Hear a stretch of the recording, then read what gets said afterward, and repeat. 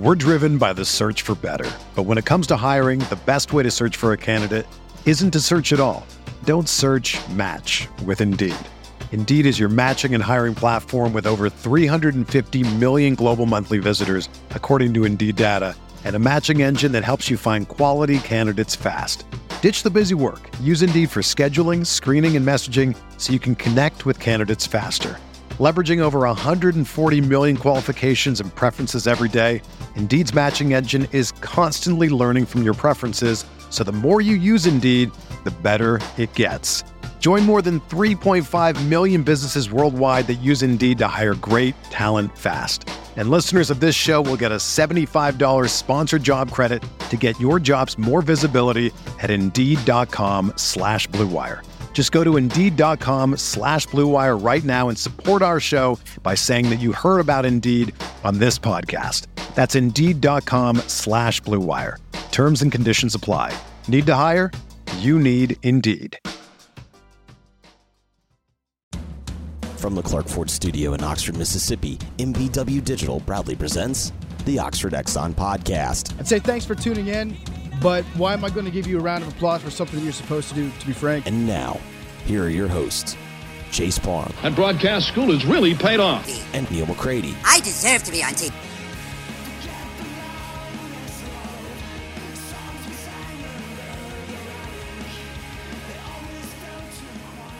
Welcome into Hand Raise Guys, presented by Comer Heating and Air and Southern Air Conditioning and Heating. I'm Neil McCready. Today on the show, I'm talking Southeastern Conference basketball with Blake Lovell of Southeastern14.com. It's a huge weekend of games in the SEC as the league hits the midpoint of the conference race. Ole Miss entertains Auburn Saturday, and we discuss that game, the Rebels season, and so much more from around the SEC. This podcast is presented by Comer Heating and Air and Southern Air Conditioning and Heating. Different names, same great products, people, and services. If you live in Oxford, Tupelo, or the surrounding area, call Comer 662-801-1777. If you live in Hernando, Memphis, South Haven, or the surrounding area, call Southern 662-429-4429. You know that the warmer weather is coming soon. It's still cool outside. People are still running their heaters, but it won't be long before you're running that air conditioner. Get Comer, get Southern to come out, check it, make sure you're ready to go when the warmer weather arrives and you're ready to cool your home with Comer Heating and Air, Southern Air Conditioning and Heating. This is an extra edition of the Oxford Exxon Podcast. Please make the Oxford Exxon and Blue Sky a part of your basketball weekend. Stop by the Oxford Exxon on Highway 6 West in Oxford. You can fill up outside, grab some ribs inside. You can also check out their fantastic beer cooler, 34 degrees of sudsy goodness. I'm coming to you from the Clark Ford Studios. Clark Ford's in Amory, Mississippi, 662-257-1900. Call that number, ask for Corey Clark, tell Corey what Ford product you're looking for. He'll send you a quote within 15 minutes in business hours. It's right to the bottom line, no hassle, no haggle. You get your quote, and the rest is up to you. You can shop that quote around, or you can do what I've done, what I recommend that you do, and that's hop into a Clark Ford today. Again, 662-257-1900.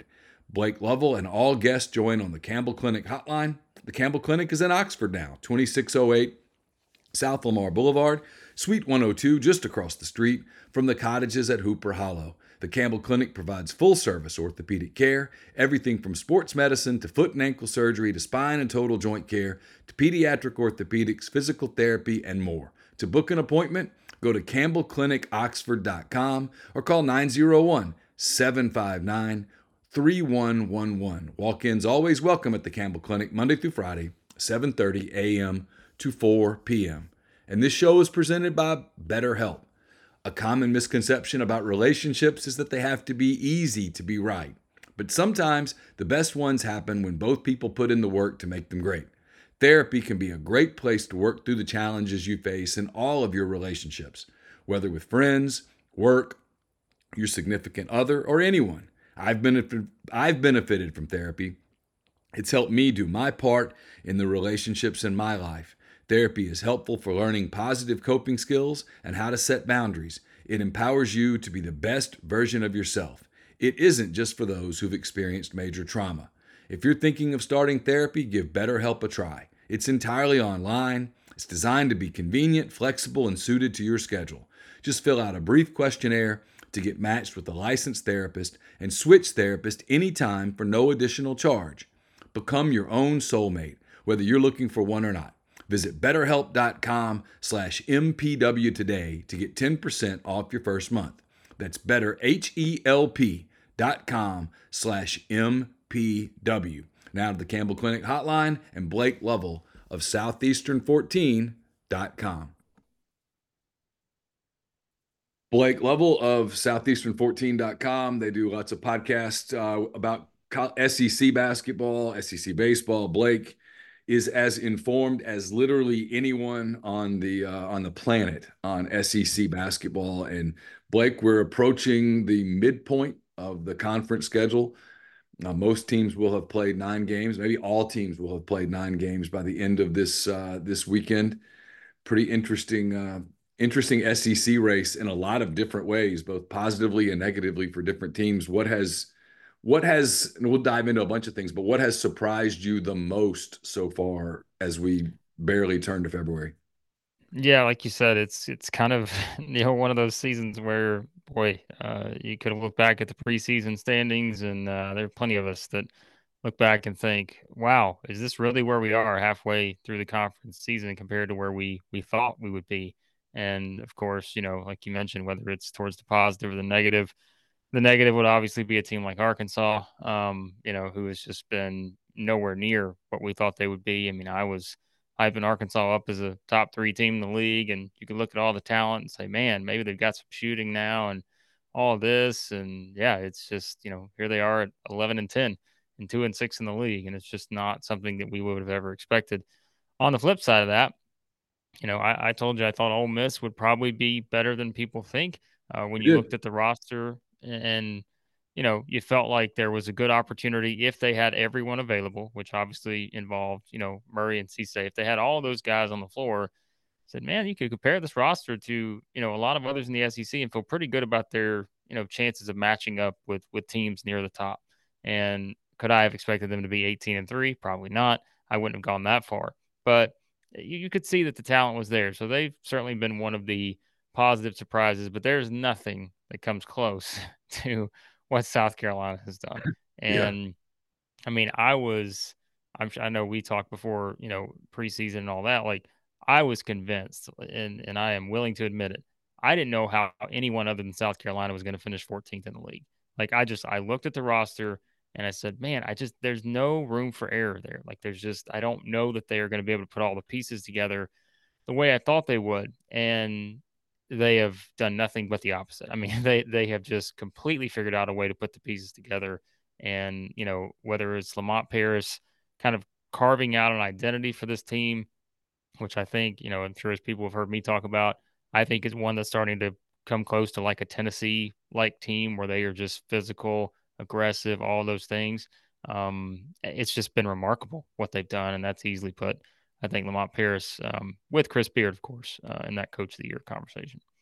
Let's talk about Ole Miss first, because obviously the majority of this audience is Ole Miss fans.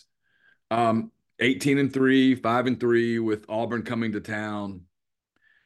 I've told people this. People have asked me, what's Chris Beard like? And I'm like, I don't really know the guy on a personal level yet because he hasn't been here that long and he's very work driven.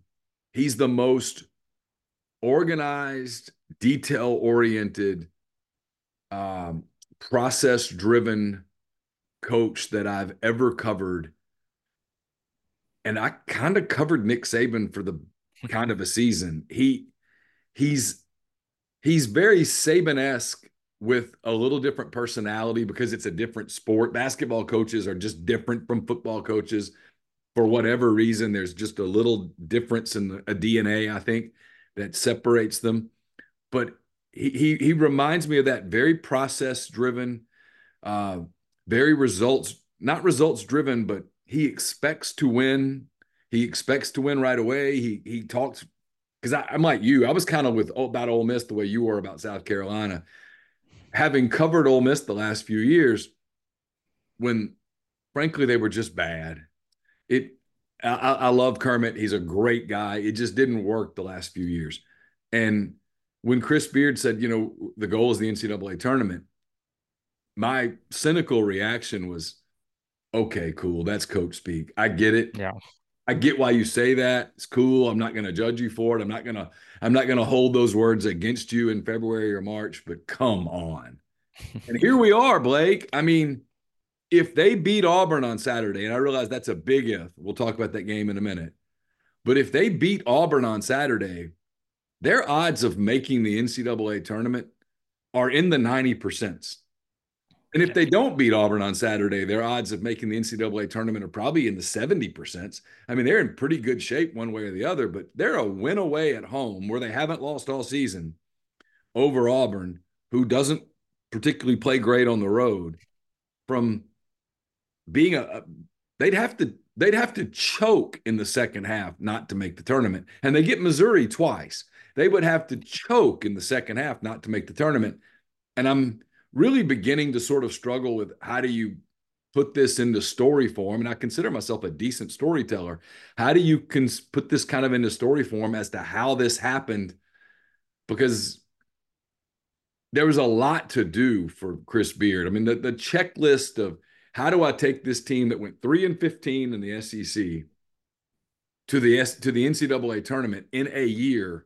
That's a really long checklist. It sort of looks like Santa's naughty and nice list, man. I mean, there's a lot to scroll through, Yeah, it is. And like I said, even as someone who was high on them, and knowing that you mentioned it, just the detailed oriented person that he is, he's won everywhere he's been, and you could combine all that together and say he's going to find a way to win here. But I don't know that any of us would have thought he's going to find a way to win 18 of his first 21 games.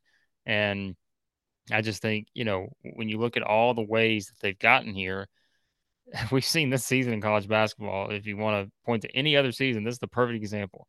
If you can find a way to hold serve at home, you're going to be in pretty good shape. And they've managed to do it, whether it's beating, a still winless Detroit Mercy team by 1 point, by a single point, back in November, or it's beating a Memphis team at the time that we thought was, going to be something special. They've struggled a little bit here lately, by 3 points, A or it's little beating bit. someone else by It's like, you just look at it, right? It is such Yeah. a wild thing. I mean, think about, right?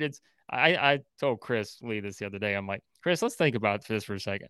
Let's think about if Ole Miss were to have lost that game to Detroit Mercy on November the 14th, a team that is 0-23 right now, and that's their only win of the season. Like, how wild is it just to think about, like, that possibility for a team that's 18-3? And yet, I think that shows you the progress this team has made. Like, Exactly. they're not the team they were in November. They are now a team, like you said, that is a legitimate NCAA tournament. We're not going to use, the L word just yet to say that they are for certain getting there. But if they beat Auburn on Saturday, as you mentioned, that percentage goes sky high to where they are almost to a point to where, barring just a complete collapse, they're in, and they may be in with a, comfortable type seed, even at that point, given the opportunities they have left on the schedule. So I think, the thing we've talked about over the past couple of years, there were a lot of issues, like you said, and certainly they dealt with injuries and all that stuff, but there never really seemed to be anything, maybe outside of a couple of years ago. I remember they had a really good defensive team one of those years. It may have been 21 or something like that. Like, they were It pretty was good the defensively. it was the COVID year. They were Yeah, they were a really good defensive team, and probably a win. They needed to, I think if I recall correctly, they needed to beat LSU in the SEC yeah, quarters to get in, and they didn't. And they ended up yeah. the NIT, and they lost to Louisiana Tech. And really, from that point forward, they were never a story again. Well, and that's what I was trying to think of, is like, even I guess in Kermit's first year, certainly, of course, they got to the NCAA tournament as the Yeah, 8th seed, and that was the team that had the offensive firepower. They had Terrence Davis, they had who Tyree was there, yeah, Schuler, Jeweler. Buff, and all those guys. But I thought back looking at this team in particular, and I'm like, man, they hadn't had an offensive team like this in a long time, and it's almost we all expected them to just come in and, all right, Chris Beard's going to be able to work the magic defensively, but offensively, we still don't know what we're going to get from this team, just because, it's fair to look at it and say, I just don't know. Even though you got some good offensive players, that's just been the thing that stood out over the past few years. It's like they just haven't been able to get enough points on the scoreboard. And well, this year, I mean, I say this every week now. I'm like, I keep looking up. I'm like, Ole Miss is still in the top 20 in 3-point percentage in the country. Like, I could not have expected that with this team. They take care How of the could ball. you? How I could you? know, They right? couldn't shoot last year. Were That's what I just horrible can't on figure out. offense last year.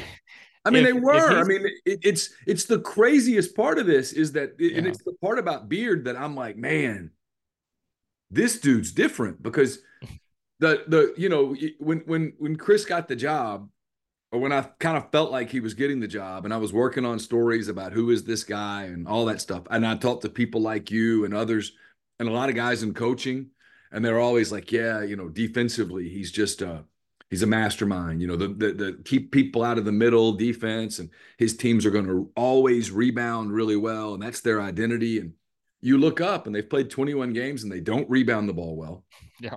and they're very much a work on progress and on defense. They have some moments, but they also have some periods where defensively they're a sieve. And you go, okay, if you just watch them on defense and just watch them on the boards, you'd go, okay, this team's like 500, maybe. I mean, because like Detroit Mercy and Sam Houston State and those games were up in the air in the final minute, man. I mean, those were tight. And but what they've done is they've become a very explosive offensive team with Jalen Murray, who had never played point guard before. They found a way for Matt Morrell to get shots. They took Alan Flanagan, who was probably the fourth option at Auburn, and they've made him kind of a second, third option at Ole Miss. And early in the season, he was the number one option. Jamin Brakefield, who was a below average offensive player a year ago. I think that's being fair. Yeah. They've made him at times a borderline elite offensive player, but always a very consistent offensive player. And then they get some stuff from other people. And then TJ Caldwell goes for 18 the other night against Mississippi State. And you just start I think you have to credit that to a couple of things, and I'll get your thoughts on it. I think it's culture. And then I think it's watching him coach.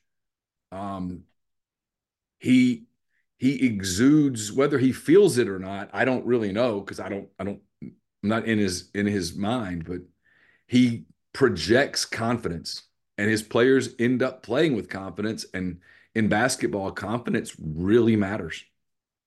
I think that's it because, like you said, if you just went down the lineup of guys, and he has gotten the most out of all those guys. Like, he has taken them to a point where it's like, okay, you could always see the potential in these guys. And even with the guys coming in, you could have said, all right, I can see him playing a role. But it's like you look up and you're like, hey, Juju Murray is just, I mean, he's fantastic at times. Like, when you look him and you compare him to some of these other guys in the league and the point guards, it's like, I don't know how many people would have said that he's probably one of the more, consistent point guards out there in the SEC coming into the season. I don't know how many people would have predicted that, but here he is, being someone who's hitting big shots.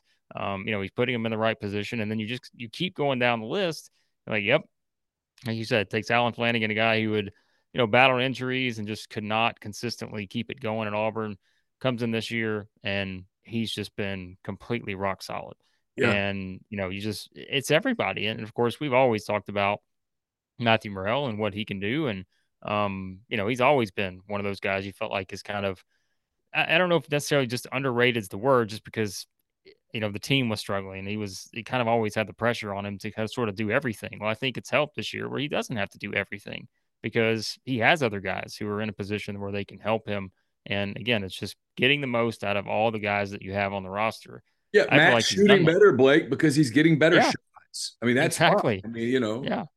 And he doesn't have the pressure. Like I said, not everyone can guard Ole Miss now, where it's like, all right, there's the guy we got to focus on. Everybody else, we're going to take our chances. When it's not the case, because you got to figure out a way to guard Flanagan, got to figure out a way to guard Murray, Brakefield, like you said, potentially, at times can be an elite offensive type player with how they're using him.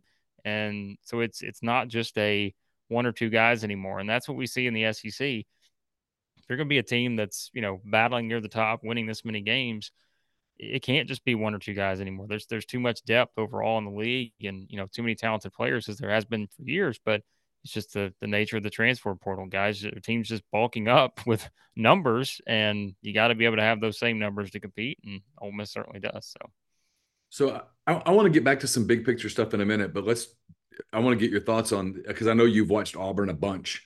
You've watched everybody a bunch, but I know you've seen Auburn a lot because they've been at the top of the league all year. They're a team that, especially at home, they're just a juggernaut. Ole Miss went there 3 weeks ago and just got smoked, got run out of the building. It wasn't a competitive game for very long at all. Auburn comes to Oxford Saturday, 5 o'clock game, sold out. They set the record for the pavilion on Tuesday night against Mississippi State. The word around athletic department circles is they're going to break that record on Saturday. That record's not going to last very long.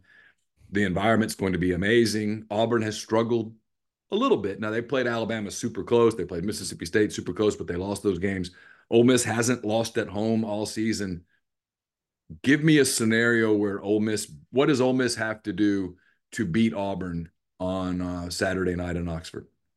Well, I mean, I do think it starts with, like we said, that they're going to need to shoot it well. And I know they didn't the last time around, but I mean, really, we can go to the extreme in the SEC. And I think Wednesday night was the first, game slate so far a month in where you had the majority of, the teams that won be the road team. And it's just like the fact that this game is not played at Neville Arena, like that is significant for Ole Miss because they're playing in a place where they've won every game. And I think naturally they're going to shoot the ball better. And when I'm sure you've looked at it. If you look at the home splits for how Ole Miss is shot at home, they've been pretty good there shooting the ball. And I think that's where when you look at Auburn, this is a team to me that it's interesting because I said a few weeks ago, I'm like, I don't see Auburn as a team that really has an identifiable weakness.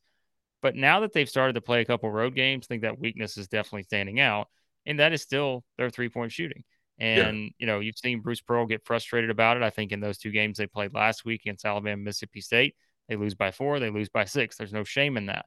But you could tell he was frustrated where sometimes guys would take open threes, and he's like, well, you know what? Maybe there's a reason for that. Maybe there's a reason you're open. And they want you to take the 3 because they went 5 of 25 against Alabama, 6 of 24 against Mississippi State. So I think, they turn around and go 10 of 26 at home against Vanderbilt. But I think Auburn's path to victory is going to be more shooting, probably 17, 18 threes, not 25 plus threes. And so if you're Ole Miss, I think it's very simple because if you remember back to the last game, which I know you do, like I said, Auburn was up 35, I guess, in that game at one point. Yeah, it was a blowout. They just completely controlled things inside the arc. I mean, I think they shot 65% from 2, got to the free throw line, took advantage of their opportunities there. Even though Ole Miss, I think, out-rebounded them, they got some second-chance opportunities in that game. It was still a matter where Auburn just felt like they got whatever they wanted inside the arc, and they didn't have to rely a lot on the 3. They only took 18 in that game. So to me, the path for Ole Miss is very simple. Make Auburn do what they've done these last 2 games on the road, and that is sit back and make them think that even if they're open, it's a great shot. Like it's a tremendous shot if you let them take it from 3 because the numbers suggest they're just not going to hit a lot of them. And everything they do needs to go through Janai Broome. But right now, I think there are just times where it doesn't. And unless Auburn can kind of get more discipline with that, they're going to have some of these games on the road, understanding that they're not a good shooting team. And so I think Ole Miss is actually in a really good spot here, as well as they shoot it. And also an Auburn team that has just gotten a little too happy from 3. They're going to have to scale that back a little bit, I think, if they're going to win this game. Yeah, we've hit the point in the season where everybody's really scouted. You've got numbers on everybody. You generally know. And so if you're a coach and you think a team's going to shoot 25 to 30% from 3, hey, I realize that means you're going to make 1 out of every 4 or a little bit more, but we're going to let you have those. We're going to take and I kind of anticipate that being Ole Miss's strategy. Chris Beard talked on Thursday about when you play a team the second time, you don't rely completely on the first game for your scout, but you lean pretty heavy into it. And so you got to think their plan is going to be, hey, we're going to take away the inside as much as possible. And if you beat us shooting 47% from 3, then awesome, go for it. Congratulations. And the way Auburn's shooting, especially away from home, That's probably what Bruce is worried about. Yeah, and I think that's exactly what he's worried about because Bruce has always had a free flowing offense. It's been, hey, the guards can kind of do what they want. That they just need to be able to get us in the right spots and do this, but we're going to give you freedom to kind of play your game and all that. But I mean, even going beyond, like we said, the Alabama Mississippi State games where they went 11 of 49 or whatever combined from three. That game at App State, why did they lose that one? They went 3 of 27 from three, 11%. And it's Yeah. just, you can keep going down the list and see that this is just a team that's not, I mean, even at Vanderbilt, they won that game handily, but they went 8 of 25 from three. To me, it just says, don't shoot that many, like, because the numbers just tell you that it's not working for you away from home. You're not a great shooting team, period, even at home at times. So don't shoot that many. And I think they just got to, because again, Auburn is such an athletic team with those guards, and they have playmakers. And again, they just need to give Broome enough opportunities to where you can't get it to him on every possession. I understand that, but you've got Jalen Williams, you've got all these other guys that can make plays that don't involve shooting three. So I am very curious to see kind of how Ole Miss does that because I would, I would do probably what Chris Beard's going to do. I would just really force Auburn to take a lot of outside shots, and you know what? If they hit them, if they hit 10 or 12, then maybe just wasn't your game because they've just not proven they've come close to be able to do that this season. So let's get back to South Carolina. They play at Georgia, noon Central on Saturday. If they win, they're 7-2 at the turn. Could have gotten some really good odds on that in Vegas. Yeah. Their win at Tennessee the other day, I thought the whistle helped South Carolina, but I don't mean that to take anything away from what they've accomplished. To go to Knoxville and win, playing a physical game against a physical team on the road in that environment, that is a big gold star on the resume. How have they done this? How has South Carolina gone from being, look, I'll tell you how bad they were. They were bad enough last year with Gigi Jackson, who's an NBA player. Right. Yeah. They played Ole Miss on the Wednesday night at the Bridgestone in the first night where the teams that have no chance to win the tournament play. And Ole Miss was better. I mean, Right. that's all you had to know. I mean, Ole Miss, which was done, interim coach, the whole deal, they beat South Carolina that night. South Carolina, here we are 10 months later. They're a win away in Athens from 7-2 at the turn, having an NCAA tournament bid kind of in their pocket. National Coach of the Year, probably possible opportunities for Lamont Paris. How has this happened? I think it. You said they went into Tennessee and beat them at their own game, and I think, like you mentioned, think about how many games fans have complained about Tennessee winning that exact same way, where Tennessee gets the whistle, they're playing physical, we're not getting the calls, because again, that's just the identity that Tennessee has carved out under Rick Barnes. They're going to bump you at every turn, every time you try to take a dribble, we're going to bump you. Every time you try to go off a screen or make a cut, we're going to bump you, and we're also going to limit your transition. And I think that's what South Carolina has done. Defensively, they have figured out that their path to victory is simply, we always use the phrase, I know in football, right? It's bully ball. And it's not it's saying it in a, demeaning way. It's just that's the style is we're older. They're one of the oldest teams, not just in the SEC, but in the country. So physically, we feel like, we can go out, we can withstand if teams get physical with us. If, they play that way and it turns into a game where everybody's just, we're just all over the place, like bodies just flying everywhere, we can handle it because we're an older team. We've been in this situation before. We played a lot of college basketball between BJ Mack, Michi Johnson, Miles Studi, Talon Cooper. They've all played a lot of basketball, Yeah. and they're used to this now. To where they again, I think have, and I will keep using South Carolina fans may not love it, but I think they are sort of becoming the Tennessee type team where it's just when you see them on your schedule, I don't want to play them. Like I don't want to play that team because I know I'm going to come out with bruises and all this other stuff. And again, it's not like they're just going out and just hacking people. It's just they are being a team that is the aggressor. And I think that's sometimes Kentucky wanted no part of South Carolina touching them. They wanted no part of the physicality. Tennessee, surprisingly, wanted no part of the physicality. It frustrated them to no end. So whatever comparisons you want to draw, I don't think they're the Detroit Pistons bad boys or anything, but they're a team that I think, is understanding that they have limitations. And I think some of those limitations are probably more offensively than defensively. And so how do we close that gap? And I think it's playing defense the way they're playing defense right now. And guess what that is? That's great coaching. Like, for everybody that gave Lamont Paris all the issues last year, and like they won 11 games last year. I think they only won one game by more than 10 points or something of those 11 games. But he came out this year with a plan. He went and got older. He got the guys that he felt like were going to fit the way they needed to play. And remember, he's from the Wisconsin tree. Like, I think we have to remember that too. So like, they are adopting some of those same principles. They play one of the slowest tempos in the country. And that's kind of in contrast to the way SEC teams play these days. You got a lot of high octane type teams. And so they figured out a way to be different, and they're using that. And it's really hard for other teams to sort of prepare for. So it's kind of an interesting study in roster building too, in this era of transfer portal and pay for play and all that stuff. Last year, they had an elite talent in Gigi Jackson. I mean, he is an elite talent. He's an NBA talent. He scores points on an NBA team nightly, and that's hard to do. They don't just pass out those uniforms. But he was a kid, and he got, he was emotional, and they were not mature. And a year later, they're a much older team, and they play with the level of toughness and maturity. You can say some of the same stuff about Ole Miss. If you look at their roster, it's an older roster. Musa Cisse's played a lot of college basketball. Jamarian Sharp has played a lot of college basketball. Alan Flanagan's played a lot of college basketball on a couple of really good teams. And Morrell and Brakefield and Jalen Murray was on that St. Peter's team that went to the Elite Eight. And they're a bunch of guys that have played a lot of basketball. And I wonder, as we move forward in this new era, if a lot of coaches We're driven by the search for better. But when it comes to hiring, the best way to search for a candidate isn't to search at all. Don't search, match with Indeed.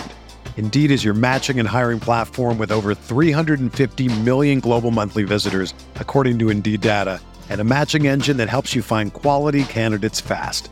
Ditch the busy work. Use Indeed for scheduling, screening, and messaging so you can connect with candidates faster. Leveraging over 140 million qualifications and preferences every day, Indeed's matching engine is constantly learning from your preferences, so the more you use Indeed, the better it gets.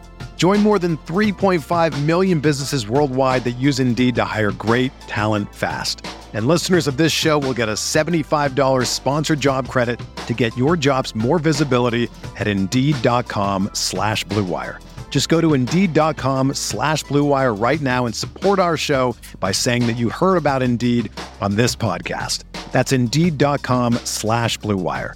Terms and conditions apply. Need to hire? You need Indeed.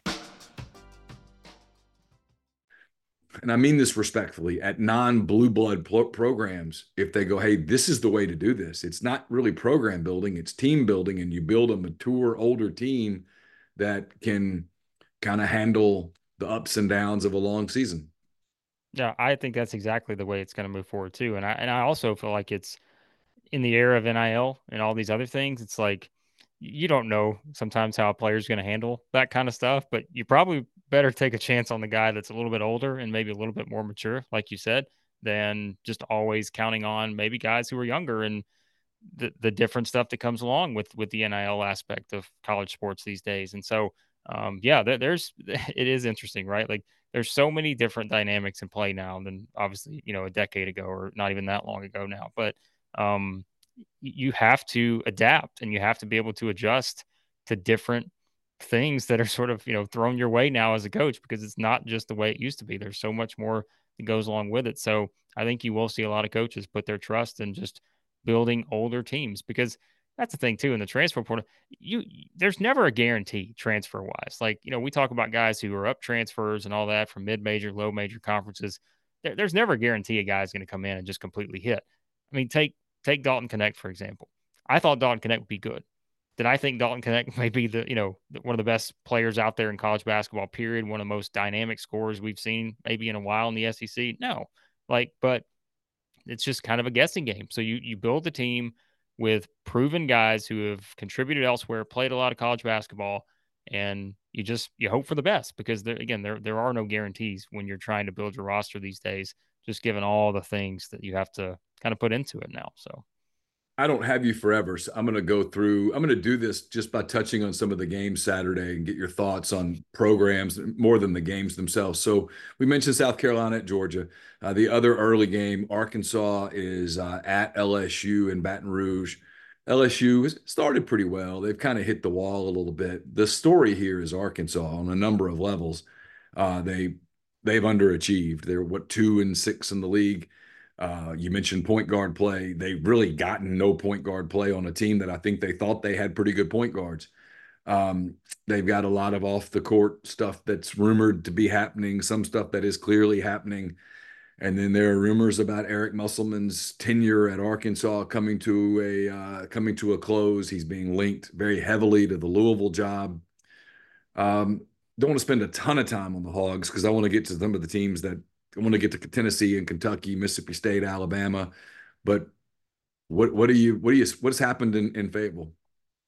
yeah, it's a great question because I was as high on Arkansas as anybody coming into the season, and it just has not gone that way. And I feel like we could probably even just tie it to what we just were talking about in terms of the guarantee thing. Like there are going to be years where some teams are like cautionary tales in this era, and we had put every bit of confidence in Muss to just do it right every single year and have things work out because guess what? It pretty much has for him since he was the one that was leading the charge in the transfer.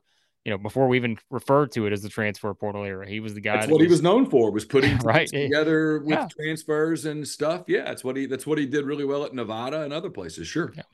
And it's like, in fairness to him, when has he missed like this? Like he hasn't before. I mean, it hasn't been to this extent.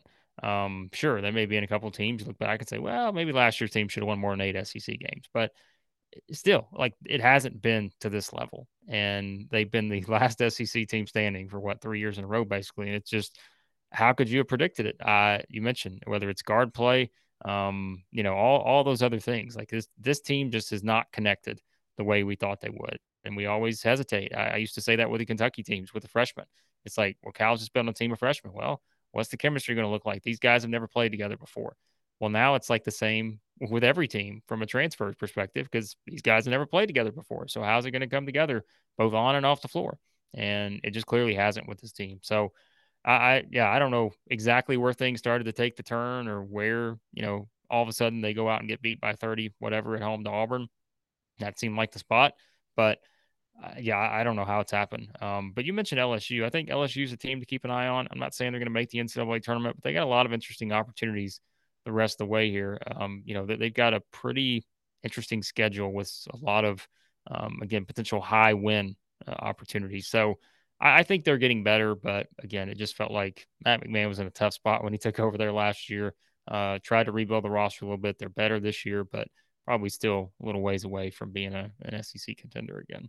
The battle for 13th place in the league, Missouri is at Vanderbilt. We're not talking about the game, but I am curious to get your thoughts on Jerry Stackhouse. A year ago, they closed really strong and looked like a program on the rise. This year, they do not look like a program on the rise. Do you anticipate that he is finishing up his Vanderbilt tenure, or do they give him more time? If you were asking that question about any of the other 13 schools other than Vanderbilt, it'd be a pretty easy answer, wouldn't it? Yeah. But it's like, well, it's Vanderbilt, so you don't really know. I mean, you see when you watch these games that Vanderbilt plays at home. I mean, the numbers tell the story. I mean, they thought that was the turning point last year. You had all the fan base back. Everybody was ready to get invested again. You missed the NCAA tournament, and it wasn't like it is, a couple years previous. It's like you missed the NCAA tournament. People are pissed because they're like, hey, we felt like we deserved to be there because we were playing so well and we're back invested and all this. Now it's like, who cares? Like, right? It's just we're back to where we were again. And it started to see it literally started game one when they lost that game to Presbyterian at home. Like it started there. And we've seen ever since then, they've only beaten one team, I think, that's ranked 300th or higher in KenPom of their 5 wins. So it's not even that they have 5 wins, it's that they legitimately only have 1 win of probably quality. And so again, it goes back to roster building. I don't know how anyone probably could have looked at this roster coming into the season and compared it to last year's. There were people, I think Vanderbilt fans even told me we'll be fine without Liam Robbins. I'm like, Did you watch Liam Robbins play last year? He was one of the best players on the floor in the SEC. We'll be fine without Jordan Wright. You're seeing what Jordan Wright's doing now at LSU. He's just a gamer. And I like Menyon. I like Lawrence, and I like some of the other pieces they have there. Rivera Torres, good freshman. Other guys have stepped up at times, but this just was not going to be a roster, I think, that was going to be able to compete outside the box. Knowing that you have to build a roster that can compete with the one that Chris Beard's going to be putting together now, that Bruce Pearl's putting together, Cal, Barnes, Oates, everybody else. And they just have not done that consistently. I think they're banking kind of on player development. And I think Jerry Sagos does a great job of player development. But as you know, this isn't what it used to be. It wasn't you get your guys as freshmen, let's develop them so they get the juniors and seniors, then we start winning. You have the opportunity now to rebuild your roster every single year. Are they going to be able to keep up? So far, I'm just not seeing that. And this may be, he took over a tough spot when he was there, but this team, quite frankly, is one that may underachieve more than any other that he's had there just because, if they don't beat, which I think they will beat Missouri on Saturday, I don't see many SEC wins available for them the rest of the way. So, as I said earlier, most teams, if they finish 2-16 in the SEC, you know what's happening. But I don't know. It's Vanderbilt. So, in the event that you're building your day around SEC basketball tomorrow, get everything done by 3:00 Central Time, 4:00 Eastern, because from that point forward, things get pretty interesting. Because I think this game, Blake, Florida at Texas A&M, it's not the high-profile game of the day, and it's probably not the most entertaining game of the day, but it's as interesting as some of the others. Florida coming off that big win at Kentucky. Texas A&M, I'm a big Buzz Williams guy. Wade Taylor IV is a stud. He can really score, but they need some wins here soon if they're going to feel really good about this. This feels like a must-win spot for the Aggies against a Florida team that comes in riding high off that win at Kentucky. Yeah, that was what we wanted to see from Florida is the knock on Todd Golden had been they just have not been able to win big games. Last year they beat Tennessee, but I think they were 1-12 against the KenPom top 50 or whatever last year, and that was the only game they won. This year it had started off the same way until they beat Mississippi State last week, where they had lost 5 or 6, I think, to teams that were in around the top 50 or whatever. And it's like at some point you got to win big games if you're going to turn the program around. And he's only a year and a half basically into his tenure, but that was something that people knocked Mike White for when he was there. It's like, just being able to win consistently big games. And so for Florida to go do that, it was huge because now I think, like you said, look at the opportunity that sits in front of Florida. They were a team that was kind of hovering right there NCAA tournament wise. Maybe they're still out, maybe they're in now, but they're on the bubble. And that's not somewhere you want to be, I think, for a roster that was this talented. And, they're kind of similar, I guess you could say, to Alabama and Kentucky in that they are so good offensively at times. They're just going to go out and beat teams because of that. Now, defensively, there's a lot to be desired. But, hey, if you can score points, you got a chance. And they can score points. And so they go play a Texas A&M team that you want to talk about weird. How Texas A&M has just become one of the hardest offensive teams to watch in college basketball. Their percentages are just putrid. They are just awful. For the fact that they don't turn it over and they get almost every offensive rebound that's in play. And so it's a weird strategy, but it just seems to fit. I guess, how Buzz Williams like to play. They get to the free throw line, they get rebounds, get fouled, get to the line. That's how they do it. But I had much higher expectations for this team. And like you said, this is a big game. They're 12-8, 3-4 in the SEC. They got some tough games left. They still got 2 against Tennessee, still got to go to Alabama. So they got to start finding wins somewhere. But this is also a game where I think we learn a lot about Florida, this potential letdown spot. But if they go win this game, then I think you got to start looking at the Gators as a legitimate, maybe they win a couple games in the NCAA tournament type team. We talked about Auburn and Ole Miss. We'll go to the next one. Mississippi State coming off the loss at Ole Miss. If you look at Mississippi State's metrics, everything looks pretty good. Their net, all that stuff. Everything looks pretty good. But if they lose at Alabama, and it's going to be difficult not to lose at Alabama, they're 3-6 at the turn. Alabama, on the other hand, beats Auburn. They go to Georgia and win. They're starting to make a case that, especially offensively, they might be the toast of the league this year. They got a shot to do that here in the next few weeks. This is a kind of a defining game for both teams. And for Mississippi State, Blake, if they don't win in Tuscaloosa, they've got it on this. They've got an easier second half, but they're going to have to throw some wins together to feel good about things come March. Yeah, it's wild that Mississippi State's kind of in the same spot they were last year, although not to the extreme. Maybe, of course, they started 1-7 last year. Just a brutal first half of their SEC schedule, and then it started to lighten up a little bit. They had some opportunities late. They still get in the tournament, as the play-in game or whatever, with only 8 wins in the conference, and we didn't know if that was going to be the case. Now it's like you said, they're sitting here at 3-5, likely to lose probably at Alabama, to be 3-6. Then things start to let up a little bit, but you do need to start, kind of getting some good wins here, because they've already racked a couple, and that helps them with the Yeah. Tennessee and Auburn win. So they've given themselves a little bit of a cushion, but the bigger problem is that, man, they just do not. And again, they're not the only team. They just do not play well on the road. And I know that game against Ole Miss, that was probably their best road performance, I think, of the season to this point. They did things better in that game than they have prior, just in the other games that they've lost. But it's just hard to trust them, because they're not the worst 3-point shooting team in the country anymore, like they were last year, but they're still not good. They're a bad free throw shooting team. I mean, how many games? Alabama game, they missed 12 free throws or something like that. They lost by 8. They've missed some free throws in big stretches in other games where you probably look back and say, man, if we would hit some free throws. So that would worry me about this team, even as good as they are defensively. It's like, all right, one of their strengths is 3-point field goal defense. Well, now you got to go play Alabama, who's just been lights out at home from 3. I mean, they have just probably hit double-digit threes in most of their home games this year.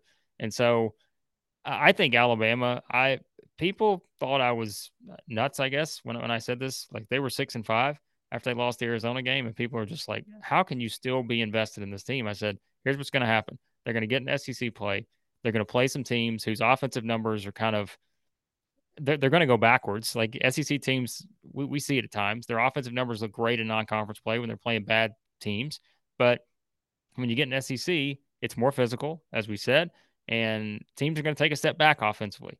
I said, but I can tell you one team that's not going to take a step back offensively: Alabama. They're going to still score because of the way they play. And I said, they're just going to go out and outscore teams. They may not be great still defensively, although they've gotten much better than Kentucky or Florida have if you compare those 3 teams together. Yeah. But they're just going to go outscore people. And I think they'll probably find a way to do the same thing to Mississippi State. It's like the Georgia game. Alabama scores 2 points in the first 8 minutes. Come on, we know that's not going to hold. And then what do? They score 83 points in the final 32 minutes. Like, there's no other team in the SEC that can do that. And that's why I think, as wild as it seems, you want to talk about coach of the year, sure, it's going to be Chris Beard or Lamont Paris, but if Alabama's 8-1 and they keep this thing going and Nate Oates wins the league again with this team that people thought, no way they're going to be able to come close to that team last year.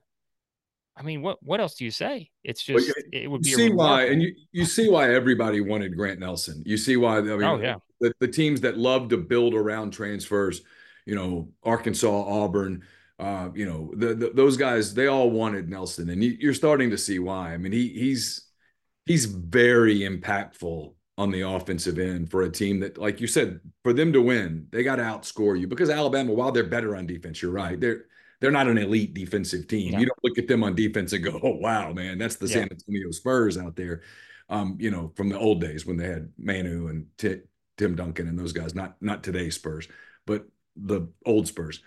But they'll outscore you. And when Nelson's making threes with the rest of that team, they're really difficult to defend.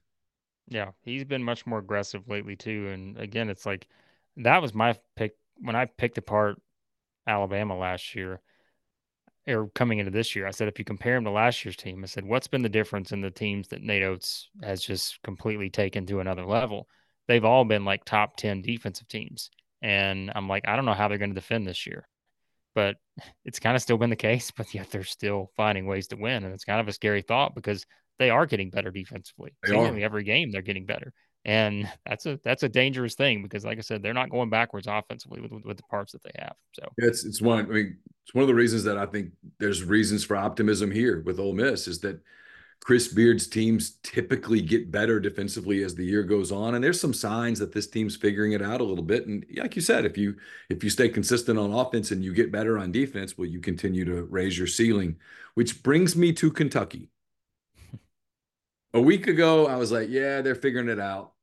Like they went to Fayetteville and Arkansas sort of let it, hey, this is Custer's last stand. We're going to give it one more shot. Game days here. They filled up Bud Walton, real emotional. They came out of the gate and Kentucky held them off and got the win. And I kind of thought that's a good win for them because it would have been easy to roll over and go schedule loss.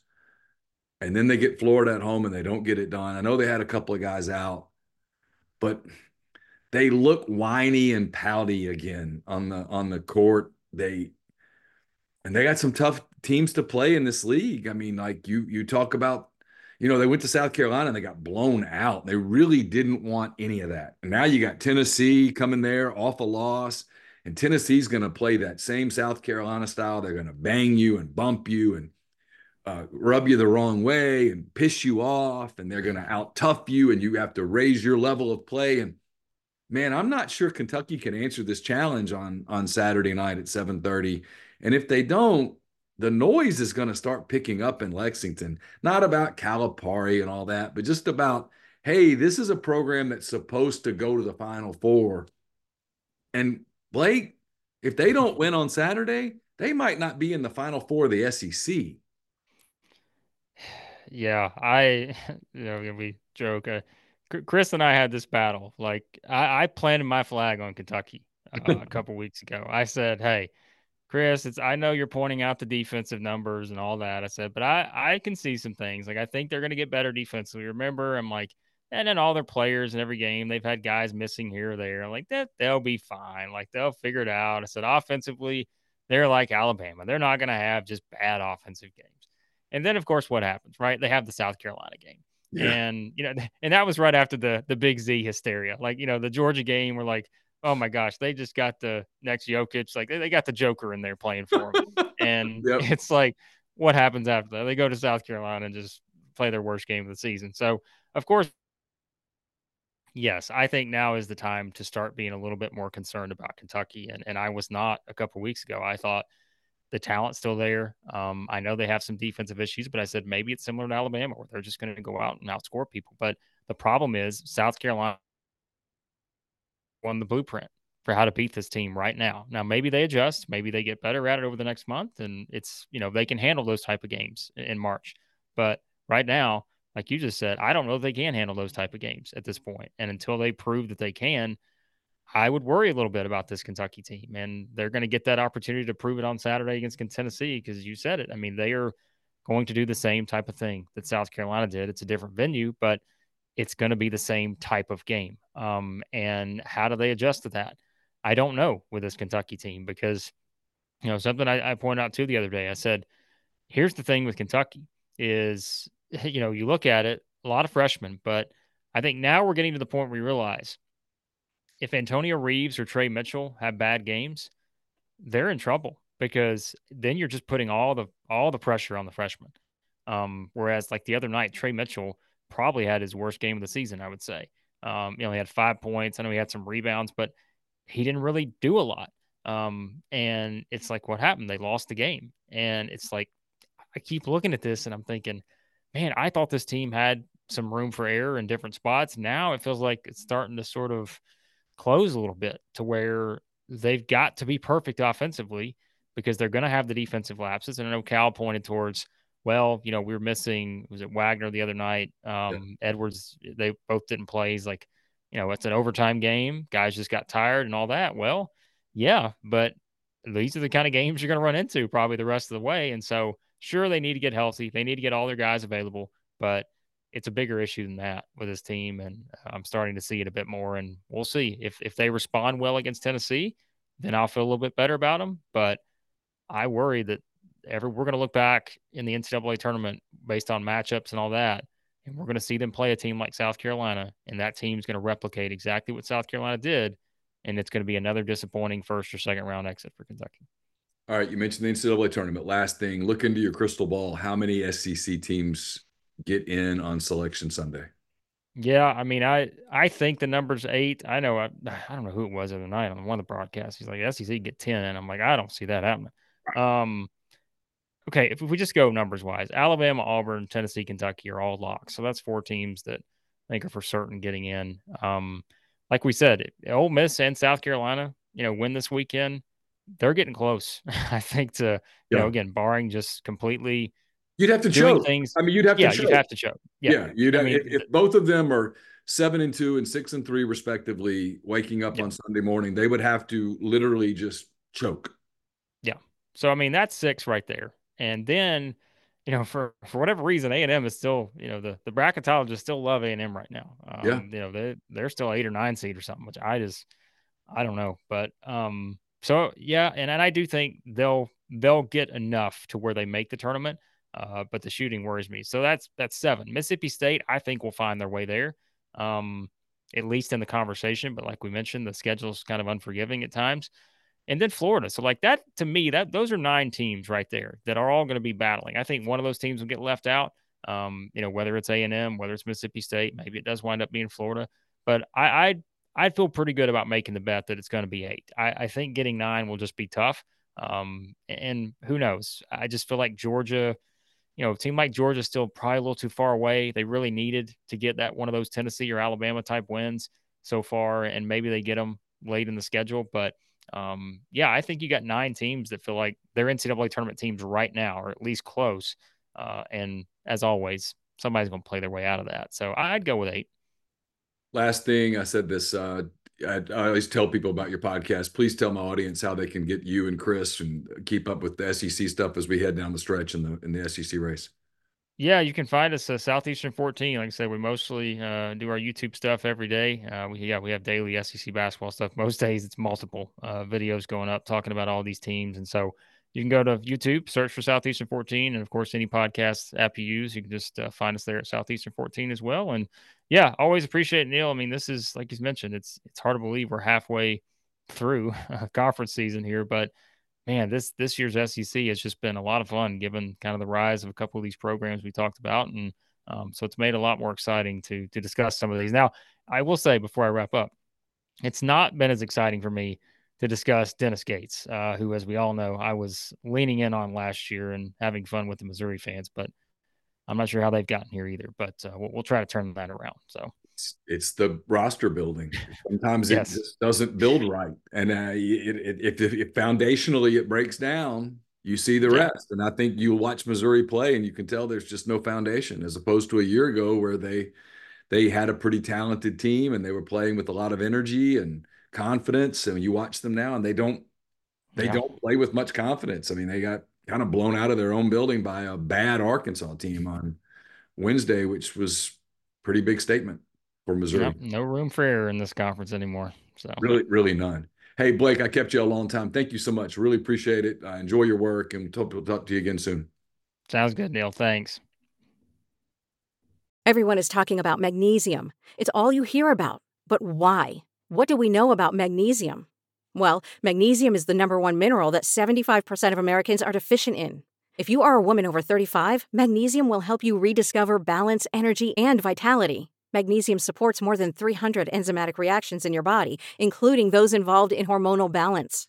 From functional medicine doctors to mental well-being and female hormone experts, we all know that magnesium is the one mineral to improve all aspects of well-being and health. But which one? Magnesium Breakthrough from Bioptimizers, the trusted choice recommended by leading experts with 7 best-absorbed forms of magnesium to ensure your body receives the support it needs for overall well-being. Go to bioptimizers.com/balance today and use code BALANCE10 for 10% off. Support your journey to wellness at bioptimizers.com/balance. Magnesium Breakthrough from Bioptimizers, your foundation to optimal health and vitality.